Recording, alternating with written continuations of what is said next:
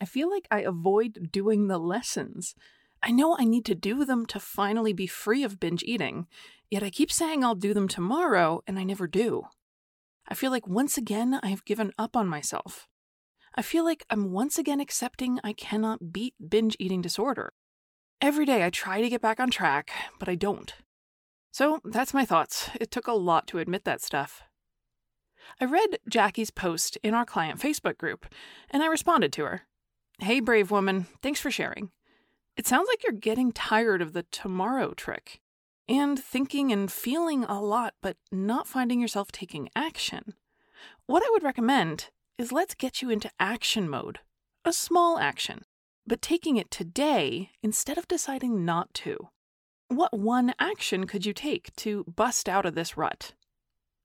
Jackie wrote back, sitting down for an hour today and going over my lessons from this program, or doing a review of what I've learned so far. But honestly, I'm not sure. It's like I know I want to be better, and I know the skills are given to me, but I don't know how. Does that make sense? I asked if she meant she doesn't know how to try, and she said, yeah, I think that's what I mean. I know what has to be done, yet I'm sitting in a rut and not trying. What Jackie's describing is a situation many people find themselves in, wanting to do something, but just sitting in a rut, not taking any action. If this has happened to you before, stay tuned. We'll talk about some of the different things that might be in your way and what you can do to get unstuck. This is the Breaking Up with Binge Eating podcast, where every listen moves you one step closer to complete food freedom. Hosted by me, Georgie Fear, and my co-coach, Mary Claire Brescia. I've been away from the podcast for a couple weeks, and I'm so glad to be back in my recording studio getting to chat with you guys. The reason I've been away is because Mary Claire and I have been finalizing some changes and updates to the Breaking Up with Binge Eating coaching program, and we're launching our next cohort on Monday, September 14th, 2020. If you want to be part of it, you've got less than a week. Cruise over to nutritionloft.com/store and check out our programs. So, back to Jackie. Jackie wanted to know, why am I not doing the lessons in the coaching program? Why am I not trying to use the skills? I hear words like these phrases Jackie said more often than you might think. Clients are typically frustrated with themselves by the apparent mystery of this behavior, but we can always figure out what is in the way and how to approach it so it doesn't keep you pinned to one spot for too long. My dialogue with Jackie on Facebook gave me the feeling she was harboring the belief that it wasn't even possible for her to recover from a history of binge eating. She didn't seem to believe that she could be someone without an emotional or binge eating struggle. After all, she said, I feel like I'm accepting I cannot beat this. In an earlier episode of this show, titled Might As Well, I talk about something called learned helplessness. In that episode, I discussed it in the context of when one thing goes wrong, we may have developed the pattern of binging for the rest of the day because we figure we already messed up and we figure we can't fix things now. Might as well. But learned helplessness doesn't only come up in that type of situation. And as Jackie was demonstrating, it can get in our way and prevent us from putting effort into, well, anything. Learned helplessness can be summarized as the belief that our efforts will not make any difference, so it seems like it's just a waste to even try. Understandably, if you think you can't possibly get better, regardless of the reason, you won't try to get better. You'll find yourself ignoring the lessons, not touching base with your coach or professionals on your team. You might find yourself saying, I'll try practicing that skill tomorrow, or otherwise just not participating in your own journey of recovery. I said to Jackie, it sounds like you're describing a state that happens when people have a history of trying but not succeeding, or they feel ineffective over and over. You may have heard it called learned helplessness. She wrote back in all capital letters, yes, with 3 exclamation points. Years of being told I will always fail has really messed with my brain. I was never good enough. I told her I was sorry that people in her past had treated her that way, and that it was natural for her belief in herself to be weakened by that sort of treatment. But we could turn things around. We could rekindle her hope and belief in herself.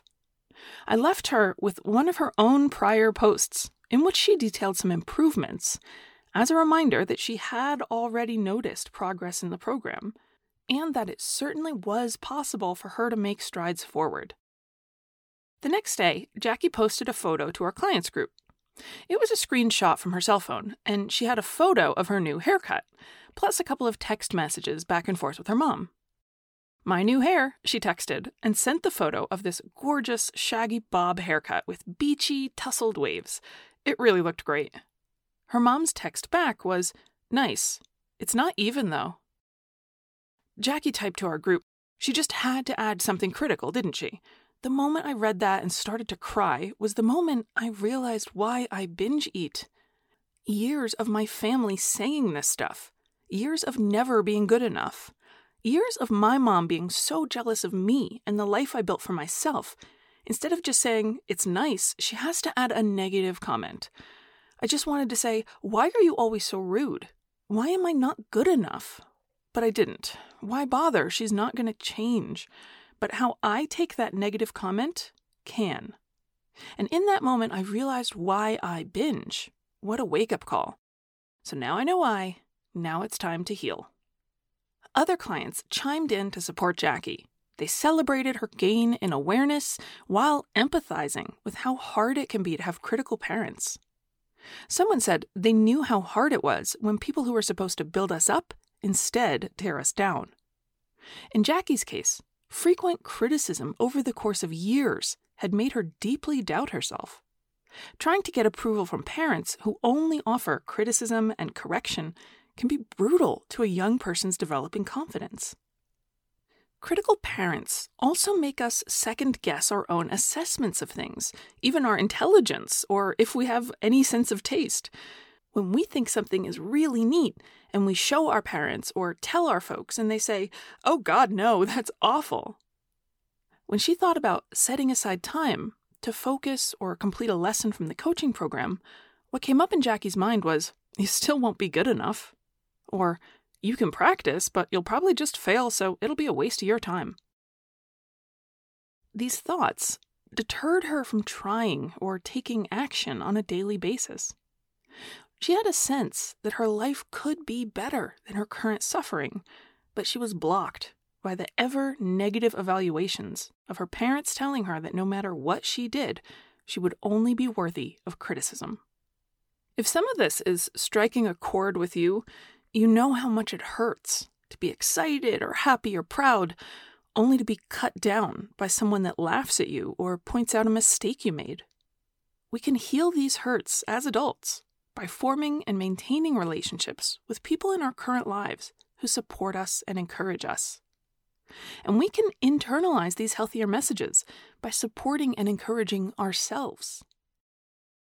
I hate it, but the world is full of critics and detractors. You will unfortunately hear people say nasty or mean things about you from time to time, but make sure that you hear more of the people who tell you you're great, that you're capable, the people who point out how hard you worked and how well you did in managing the challenges life is bringing you.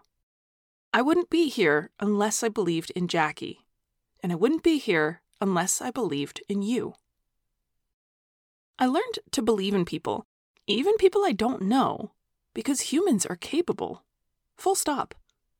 I don't believe there's anyone who cannot change or cannot heal if they're taught the right skills, and they get the time and space to practice them. When nothing's in the way, we all do things to help ourselves stop feeling pain. We grow, we naturally move toward enjoyment, comfort, and happiness. Like water goes downhill. If there's nothing in the way, you'll move toward recovery too, because recovery feels better than binge eating disorder or emotional eating. Constant negativity from parents or influential people in our lives, even if it was in the past, can be an obstacle that gets in our way of that natural path.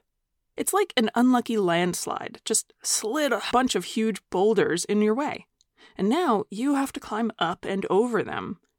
It created extra work for you, and that kind of stinks, but it won't stop you from getting where you're going.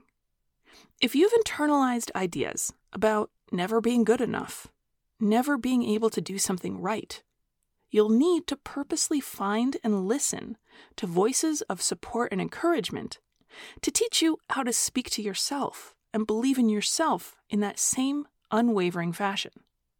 Once you've heard them, you can practice being one of those voices of approval and support. Next week, you'll meet another client of mine who found herself stuck, going months and months not doing the things she knew she wanted to do. And for her, it was a completely different reason than Jackie. I look forward to telling you the whole story. I'm Georgie Fear. If you have questions or need a hand, email me, georgie@nutritionloft.com.